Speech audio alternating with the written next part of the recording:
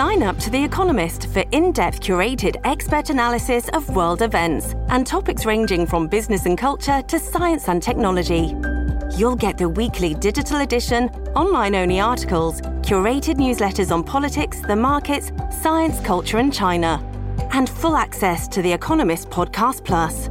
The Economist is independent journalism for independent thinking. Go to economist.com and get your first month free. This episode is brought to you by Shopify. Do you have a point of sale system you can trust, or is it a real POS? You need Shopify for retail. From accepting payments to managing inventory, Shopify POS has everything you need to sell in person. Go to shopify.com/system, all lowercase, to take your retail business to the next level today. That's shopify.com/system. Hello, everybody. This is Marshall Poe. I'm the editor of the New Books Network. NBN listeners like to read books and buy them. So we thought we'd tell you that right now, our friends at Princeton University Press are having a remarkable site-wide sale. You can get 50% off books, including ebooks and audiobooks, with the code 50, F-I-F-T-Y, at checkout until May 31. You can save some real money on Princeton University Press books. I encourage you to go there and check it out. Welcome to the New Books Network. Hello everyone, welcome back to New Books in East Asian Studies, a podcast series on New Books Network. My name is Hui Ying, and I'm here today as one of the hosts on the channel. Today, it is our greatest pleasure to welcome Dr. Stephen Miles with his another new book, Opportunity in Crisis, that came out with Harvard University Press in 2021. Welcome, Steve. Hi, Hui Ying. Very nice to be here. Thank you for having me. No, thank you for agreeing to sharing with everyone about your new book. So before we jump into the detailed content of the book, would you like to say a few words about yourself, your background, anything you would like to share about you and the book? Sure. Well, I'll just do a shout out to my great teachers. Growing up in Dallas, Texas, with parents and ancestors in business or in law, does not seem like I should have gone on to become a professional historian of Qing China, living and working in Hong Kong as I am. But in stages, a great history teacher in a public high school, a great East Asian history teacher in college, and a great China historian, and then a great Qing China historian as advisors in graduate school steered me in this direction. And so here I am. That's wonderful. I'm so glad you are here and with this fourth new book. So how did you come to write this book on Cantonese migrants in late 19th century China? Well, before I answer, perhaps I should say a little something about what I mean by Cantonese, right? So for those people who may not be too familiar with southern China, so Cantonese refers both to a dialect group, people who speak the Cantonese dialect, and to kind of a regional cohort, right? So narrowly speaking, people from the Pearl River Delta in Guangdong province in far southern China, around the main city of Guangzhou or Canton, hence the name in English, Cantonese. So the reason I ended up writing on Cantonese migrants in the late 19th century is kind of by happenstance. Most of my work so far has in some ways been about migration. My dissertation, what eventually became my first book, The Sea of Learning, evolved from what originally was an intellectual history to a social and cultural history centered on the question of who embraced a Confucian academy established in Guangzhou in the 1820s. And at the time, Guangzhou was seen as a very wealthy city, but also as a cultural backwater in far southern China. So in other words, it was sort of like Dallas, Texas, when I was born there in the 1960s. Wealthy, but not necessarily a lot of culture, at least not from Northerners' points of view. So this new academy, the Sea of Learning Hall, was established by an official from central China, and its purpose was to introduce what he saw as more advanced forms of scholarship and literature then popular in central China. So the question that I asked then was who embraced this academy and who did not.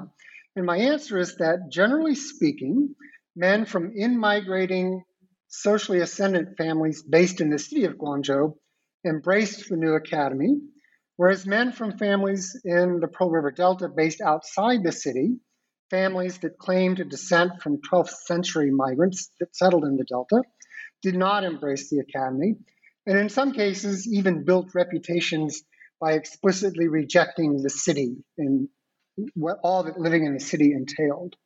So one such community in the Delta hinterland was Jiujiang, which I described at the time as a township that was kind of closed off to in-migration compared to the city, which was open to in-migration.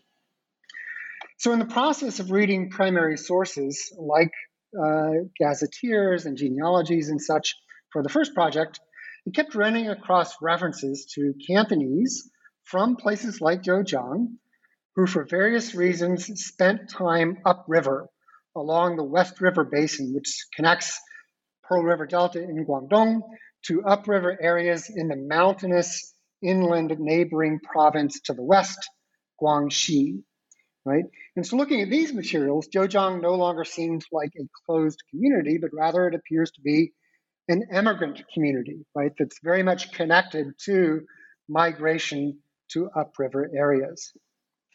So following these people and looking at what they did and tracing their connections both upriver and downriver in the Pearl River Delta became the basis for two books, Upriver Journeys and Opportunity in Crisis. So Upriver Journeys takes the entire West River Basin as its unit of analysis, and it covers an earlier period, roughly 1570 to 1850.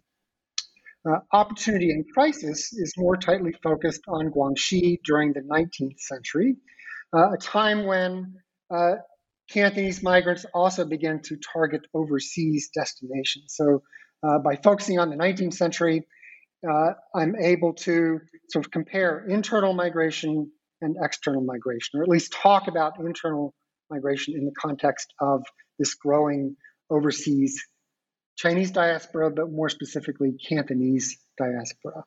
Thank you so much. I think it is so wonderful that you provide a very brief synopsis of the three, not building blocks, but or background information about the books that came before the current one, Opportunity in Crisis.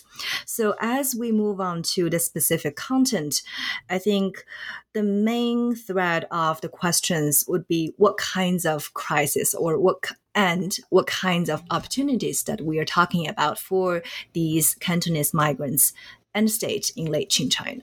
Well, so I was just going to say that so by the beginning of the 19th century, Cantonese who were active upriver had basically come to dominate riverine commerce, right? So the West River between Guangdong and Guangxi is one of the major arteries of trade in China at the time. And Cantonese really dominated this riverine trade, in some ways kind of economically colonizing the frontier province of Guangxi, right? So it's a great source of wealth for the Pearl River Delta, sort of extracting rice and mountain products, and then selling manufactured goods and providing financial services in the form of pawn shops. So really, you could think of Guangxi, this frontier province, as almost kind of a place that's economically colonized by the Cantonese, right? And it supports a very vibrant, highly commercialized, relatively wealthy economy in the Pearl River Delta. So this is kind of the existing opportunities that began to face crises in the 19th century. I will just follow up on what you were talking about, if we may call them quote-unquote colonizers of the Guangxi Basin. So who are these Cantonese migrants, and what kinds of opportunities that they were seeking, and for what purposes, as you discussed in elaborate details throughout chapter 1 and 2, the part 1 of your book? So we can talk a little bit more about sort of the ways in which migration was gendered. And in a moment. But in short, most of these migrants were male migrants, right? They were also highly mobile, right? So they're not necessarily moving one time to one particular place upriver and staying there. They're often very active in multiple locales, both upriver and downriver. And even if they move to one particular locale upriver and stay there, they often maintain family and broader social connections with communities in the Pearl River Delta homeland, right, or emigrant communities, right? So this is migration as part of a family strategy for socioeconomic maintenance or advancement. So they are moving upriver to either simply make ends meet or to make a fortune, ideally, right? So this is primarily, again, an economic strategy, right? And most migrants are in some ways involved in commerce, either directly or indirectly, right? So they might be major shippers, they might be simply working as hired laborers in one of the many river ports. So through migration, primarily Cantonese men who are highly geographically mobile are kind of creating what we can think of as kind of a Cantonese riverine diaspora, connecting basically river ports between the Delta and upriver areas into Guangxi and even beyond Guangxi across the imperial border into northern Vietnam. Yes, so as you were also mentioned about the gendered aspect, and we're also talking about family strategy. So, have you, throughout the primary sources you have encountered, have you seen mentioning of any female mobility or e-mobility? So when the male, as you're talking about male Cantonese workers or other migrants, they move, did their spouse or family members, female family members, stay behind or move together? Or what about this other gender in the story? Right. So as some other scholars have pointed out, right, I find that Chinese migration in this period, the 19th century, was a highly gendered practice, right? So as I said, most migrants were males. Many of them, even those kind of in the middling parts of the socioeconomic ladder, and even some at the lower end, did have family connections in the Delta, right? Even if it's a mother or a sister, many of them also were married, right?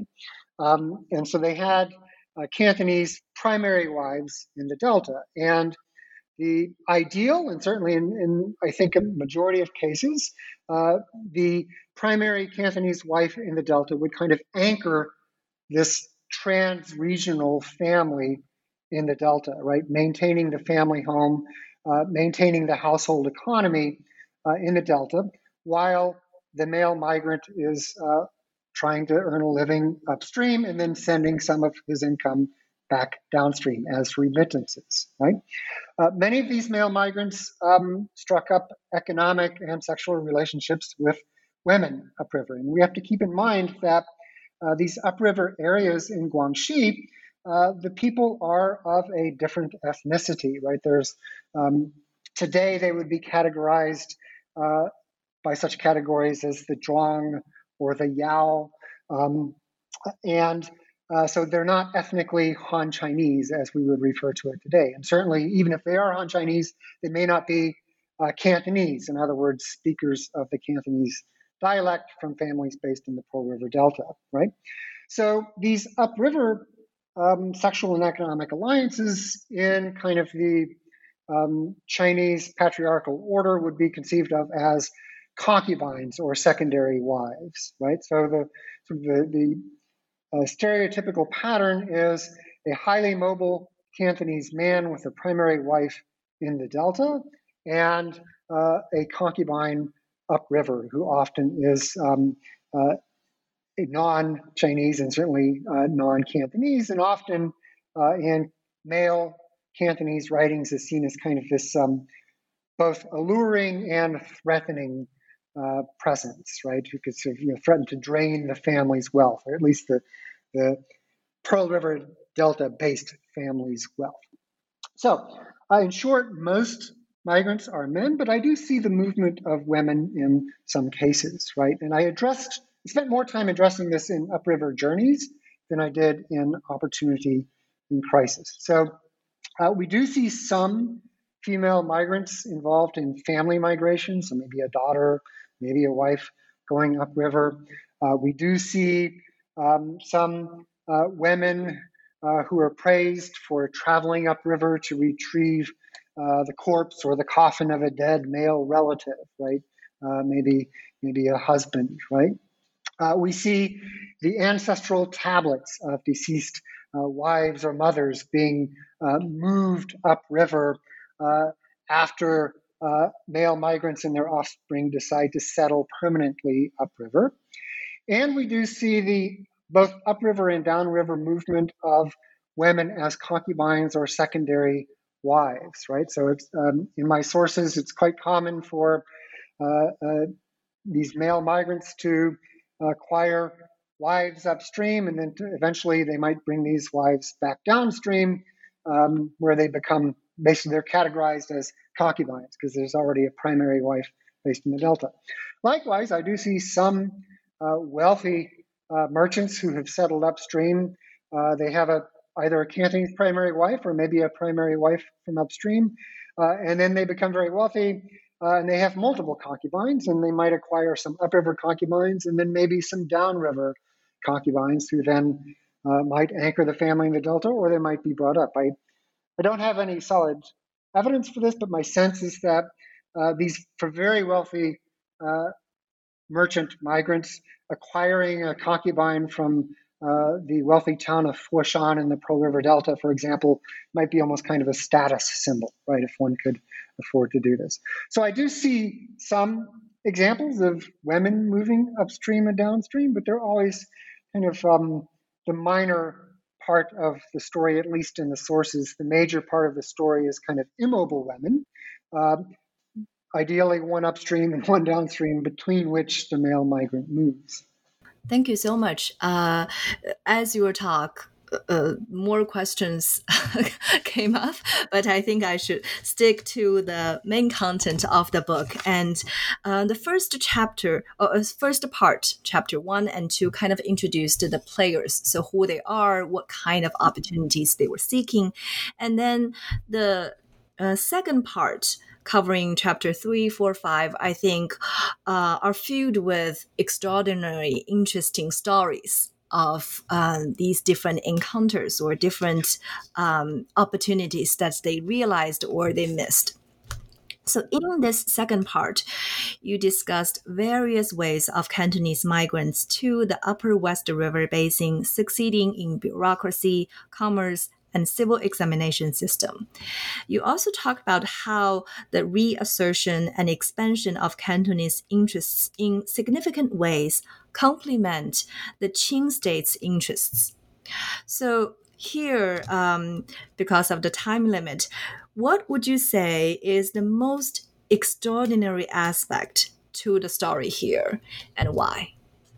Sure. So to set the background for this, right, the broader context is that in the mid-19th century, the 1850s, early 1860s, there are civil wars between the Qing state and various rebel regimes. The most famous would be the Taiping, which originated in Guangxi in the early 1850s, but then very soon left Guangxi and marched into central China.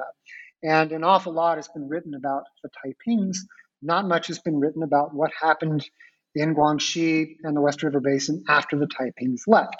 What did happen, in short, is more civil war, this time between a triad regime, right, so this brotherhood or secret society known as the Triads, that set up its capital in central Guangxi. And the people who set up this regime were largely Cantonese migrants from the Cantonese underclass, right?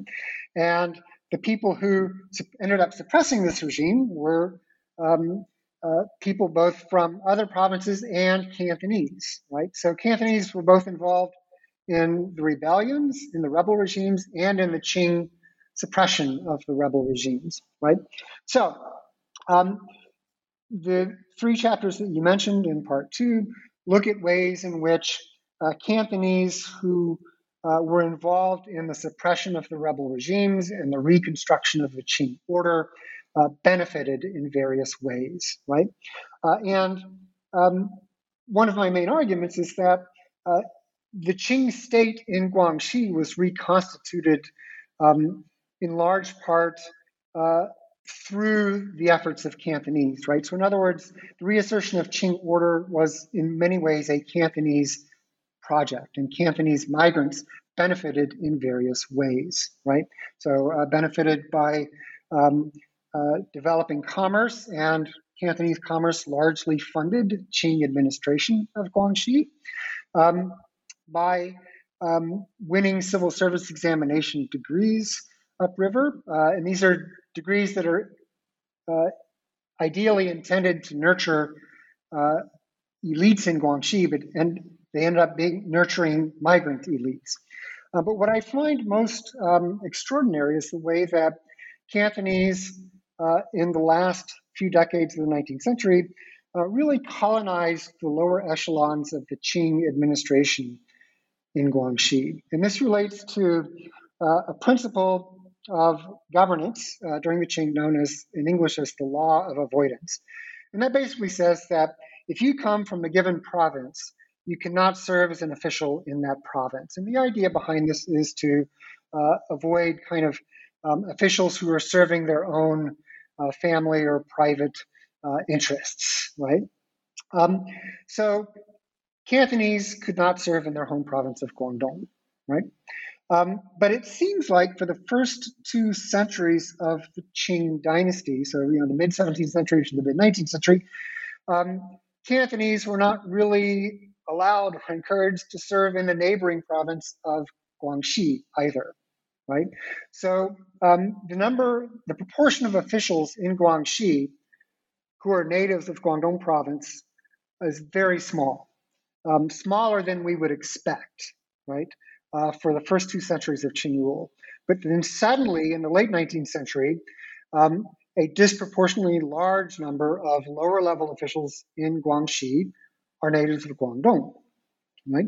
So people serving as in counties and prefectures below the level of county magistrate and prefect. So these are the people who are basically organizing the new commercial tax, the Li Jin tax, which is collected from Cantonese migrants primarily, right?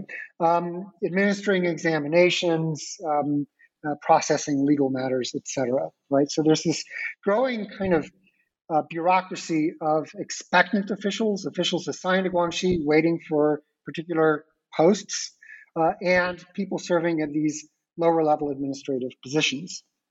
And so in the last 3 decades of the 19th century, something like 1/4 of all of these lower level official posts are held by people from Guangdong, right? So that's far more than theoretically they should have held, right? And the reason behind this seems to be the new policy of being able to purchase particular offices, right? So my colleague here at HKUST, Lawrence Zhang, has a new book out on office purchase. And one new aspect of office purchase that became an option in the 1860s was purchasing the province to which one would be assigned as an expectant official, right? So you can now say, for this extra money, I'm going to be assigned to X province, right? And most people from Guangdong who did this chose to be assigned to Guangxi, presumably because there's, in many ways, Guangxi is kind of part of a larger Cantonese riverine commercial world, right? It's very easy to travel between Guangxi and Guangdong, for example, right? So most Cantonese then who purchase assignment to a particular province are purchasing assignments to Guangxi, and they really come to dominate the lower level Qing administration of the province, right? So this is a way in which the reassertion of Qing order in the southwestern province of Guangxi was very much kind of an expansion of a Cantonese diaspora upriver as well. This episode is brought to you by Shopify. Do you have a point of sale system you can trust, or is it a real POS? You need Shopify for retail. From accepting payments to managing inventory, Shopify POS has everything you need to sell in person. Go to shopify.com/system, all lowercase, to take your retail business to the next level today. That's shopify.com/system.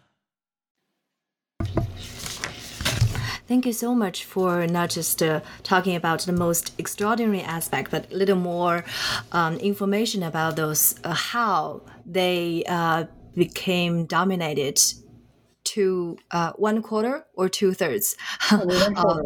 One quarter of late Qing administrative posts in Guangxi. And as we're talking about late Qing moving towards the end, the final 2 chapters, part 3, kind of covered this last 2 decades from late 19th century to early 20th century. And what you're presenting, I feel is either counterintuitive or countering the main historical trend of what was happening to Qing China. That whereas the imperial state of Qing China was collapsing because of multiple internal and external challenges, but technological and institutional innovations enhanced rather than diminished the influence of Cantonese migrants in upriver locales. So how did this happen? Yeah, so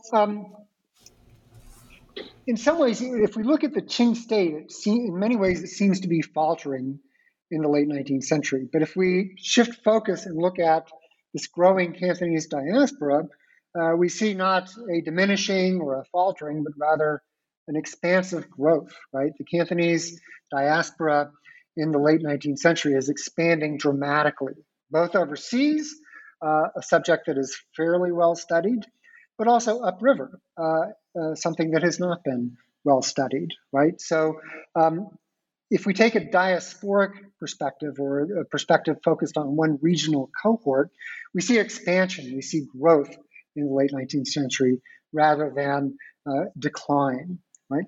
So what I find is that in many ways across the mid-19th century divide, we see some continuity in the sense that before the mid-19th century, Cantonese commercial power influence in the West River Basin seemed to be growing.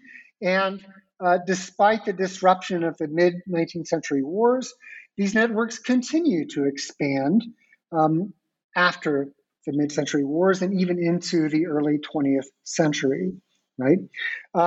So in some ways, what I find resonates with a concept that Stephen Halsey talks about, and that's that China had what he calls a non-porous economy. In other words, even in the context of Euro-American imperialism in the 19th century, treaty ports, Euro-American merchants still had trouble penetrating the Chinese market because there are already very well-established Chinese commercial networks, right?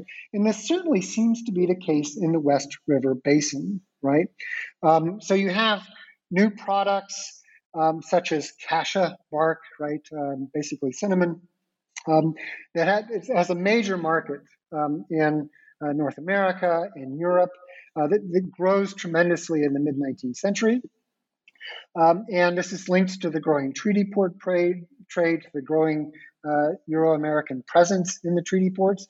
But Cantonese merchants really controlled the extraction and the internal shipment of cassia bark. The main producing areas of cassia bark were in Guangxi, right?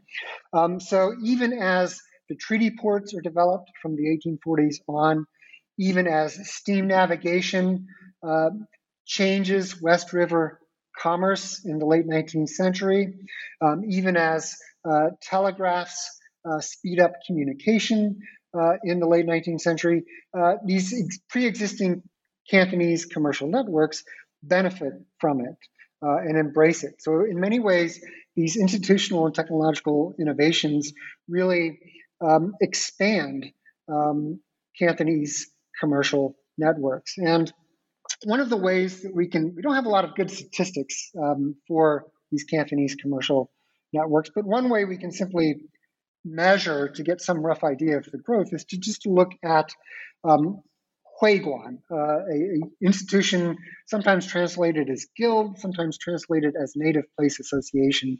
So basically institutions that support commercial activities of people from a particular place doing business somewhere else, right? So we find Huiguan supporting Cantonese commercial activities throughout Guangxi. The earliest ones are established in the early 18th century. They proliferate through the 18th century and into the 19th century.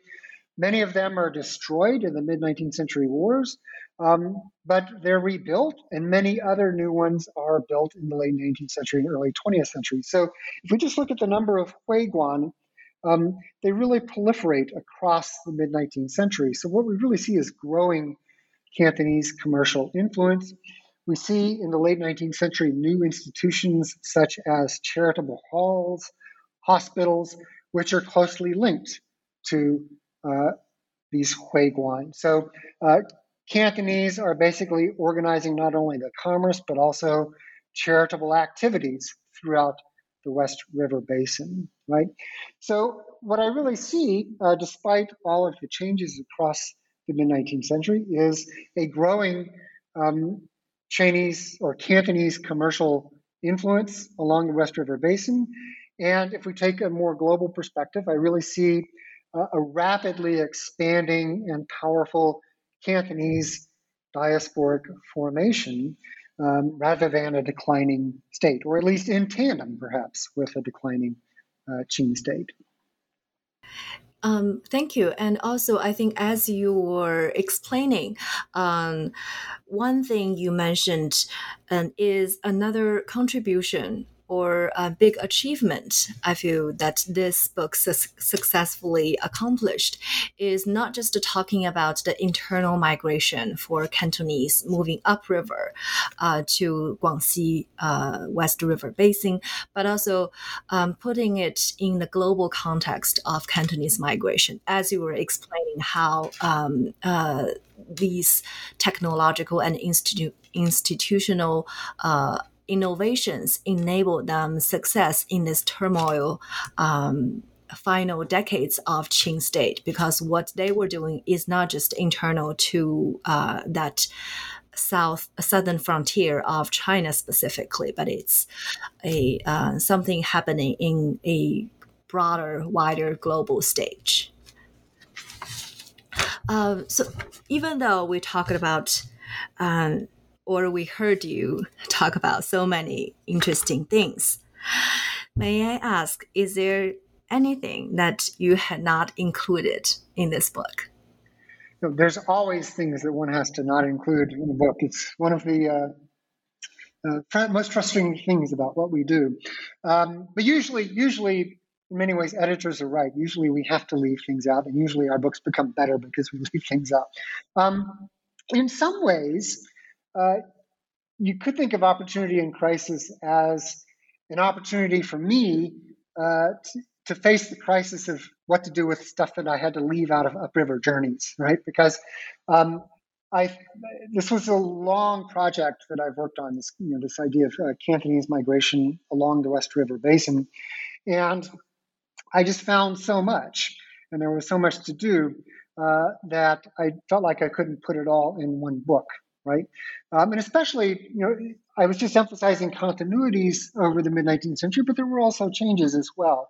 And the mid-century wars really do mark an important turning point, and in and of themselves are major events, right? So I felt like in the first book, I really didn't have space to talk about the mid-century wars, this Cantonese-led triad regime established in Guangxi. So I had to leave it out of the first book. And so Opportunity in Crisis was, again, an opportunity for me to feature these materials that I had to leave out of the first book, Upriver Journeys. But there are other materials that I had to leave out, even of this book. There's this fascinating township right across the West River from Zhejiang, a place called Gulao, which was actually the homeland of the most notorious riverine pirates in the 1840s and the main leaders of the Triad regime in the 1850s. And this place, in many ways, before the mid-19th century, was really pretty much like Zhejiang, a wealthy community. But then by the late 19th century, perhaps because of its association with river piracy and the rebel regimes, really becomes associated more with other communities on the south side of the West River, communities that would be grouped as the 4 counties or the 5 counties. In the context of overseas Cantonese migration, they're seen as producing overseas Chinese laborers rather than overseas Chinese merchants, right? So typically the wealthy merchants came from places like Zhejiang, north of the West River, right? So it's a community that in some ways undergoes a major transformation in the mid-19th century, at least in the way that people see it, right? As kind of a formerly successful community, not that different from Zhejiang, to a place that's kind of tainted by piracy and rebellion.